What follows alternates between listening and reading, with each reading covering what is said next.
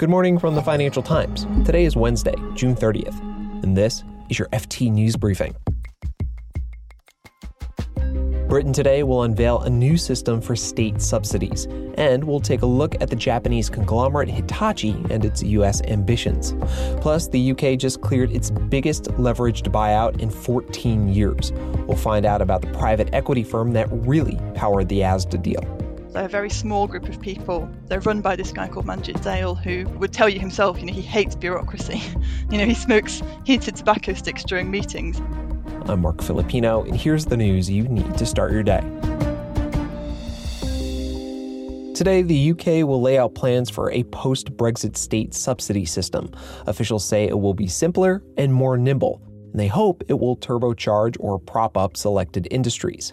Subsidies were a big source of tension when the UK was negotiating a Brexit deal with the EU last year. Brussels wanted British rules to be aligned with the bloc so there would be a level playing field, but Prime Minister Boris Johnson pushed back on that. The UK says its goal with the new subsidy regime is to cut back on red tape. It'll set up a subsidy advice unit, which can offer advice on whether government assistance is fair. If companies want arbitration, for example, because they think the government unfairly helped a competitor, they'll have to turn to the courts or the tribunal system.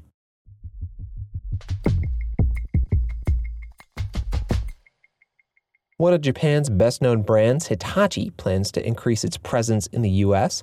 America is already Hitachi's biggest market outside Japan. The industrial conglomerate hopes to win contracts as part of the U.S. infrastructure spending plan.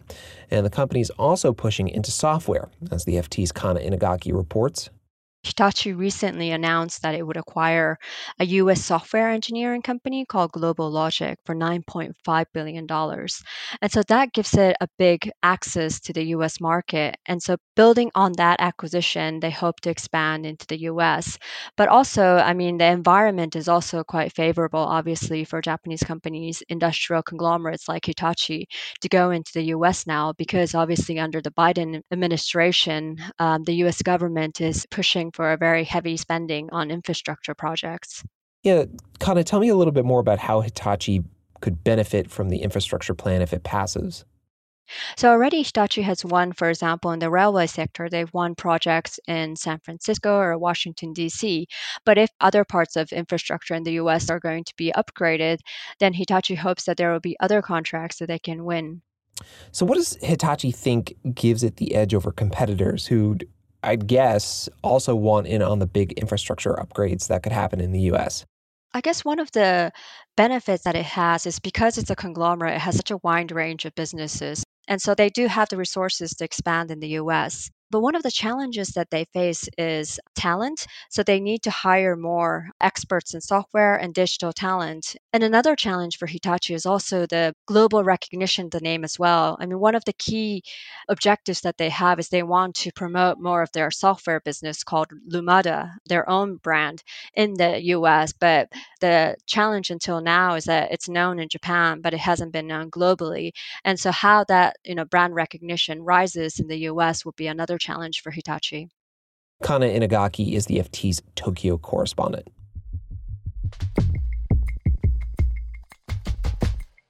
UK regulators earlier this month cleared the £6.8 billion buyout of British supermarket chain Asda. Two British billionaire brothers took over the group from Walmart. It was the UK's biggest leveraged buyout in 14 years. But the financial powerhouse behind the deal was actually a low-profile private equity firm called TDR Capital. The FT's Kay Wiggins dug in to find out more about the firm, and she joins me now. Hey, Kay. Hi, Mark. So, Kay, what interested you in this story? Why did you decide to look into the nitty-gritty of this deal? The interesting thing about the Asda transaction is that these two brothers called Mohsin and Zubair Issa have been the kind of public faces of this transaction. And actually, the real sort of financial powerhouse behind it is this private equity firm called TDR Capital. But very few people have ever actually heard of TDR Capital. And now they're playing this really important role where they're going to be, in charge of this supermarket, which has 145,000 employees. It has a really important role in the food supply of the country. So we decided that it was worth spending a bit of time looking at the private equity firm. Yeah, I certainly didn't know much about TDR until I read your story. What do we need to know about TDR?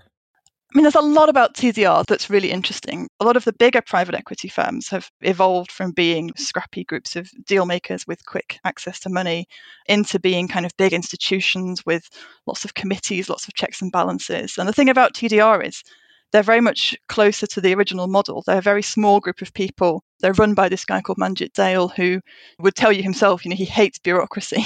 He smokes heated tobacco sticks during meetings. He likes to be able to walk around the office, kind of just chatting to anyone he wants to about a deal.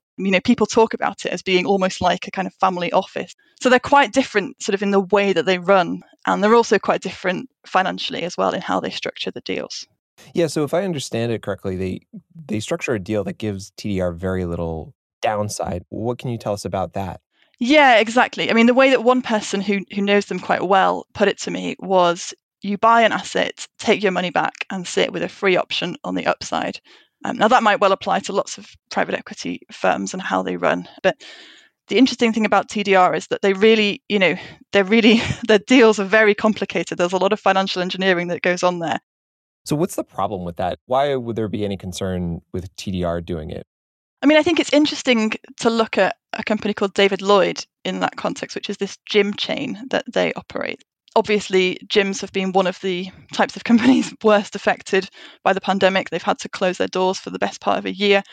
TDR have already taken back 3 times the money they originally invested in that company before the pandemic started. But then when the pandemic began, instead of putting money back in that they'd taken out in dividends, they chose to instead use lots of extra debt to get the company through. They called it an equity injection, but it was funded through other more complicated bits of leverage elsewhere in TDR. So when you look at a company like David Lloyd, that company's now got like $1 billion of debt. Now that we know all this, Kay, can you remind us how the Asda deal was structured? Yeah, so the valuation of Asda was £6.8 billion, and TDR and the Issa brothers were able to buy that company using only £780 million of their own money, and that's combined between the brothers and TDR. That is a very small amount of equity to be putting into a transaction, and even that was financed, at least in part, by taking money out of another company that they own together, which is EG Group, which is a petrol stations company. So they've managed to buy this big supermarket with very little of their own money, lots of other people's money, lots of debt, which basically means that Asda continues to operate, it's going to have to use some of its profits to repay that debt or the interest on that debt in a way that it never used to before when it was owned by Walmart. So, Kay, why has TDR been able to fly under the radar for so long, considering how many companies it owns? I think it's very interesting because private equity firms are really active in the UK at the moment trying to buy companies. And that has sparked a backlash from traditional fund managers who are the shareholders in lots of these listed companies, who think that in lots of cases, private equity firms are kind of raiding the UK markets for cheap deals. The UK government didn't step in to the Asda transaction. In fact, Rishi Sunak, the Chancellor, tweeted that he was pleased about the deal. So the next one down the road is that there has been a bid for Morrison's, which is the next biggest supermarket in the UK, from another private equity firm called Clayton Dubilier and Rice. That bid was rejected, but certainly the Asda transaction has set the ground for that deal to potentially happen, but also created sort of conditions where people are much more aware of the financial mechanisms that private equity firms use and possibly will raise more questions about it. Kay Wiggins is the FT's private capital correspondent. Thanks, Kay. Thanks, Mark.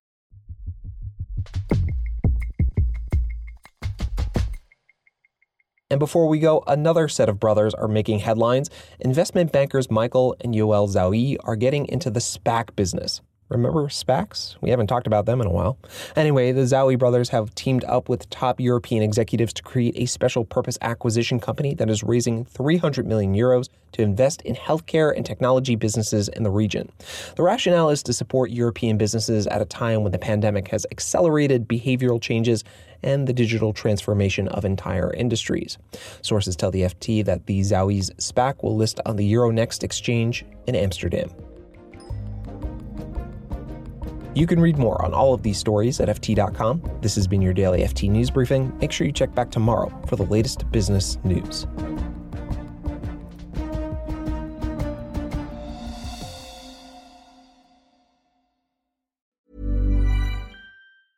Hi, this is Matt and Sean from Two Black Guys with Good Credit. If you own or operate a business, Whether it's a local operation or a global corporation,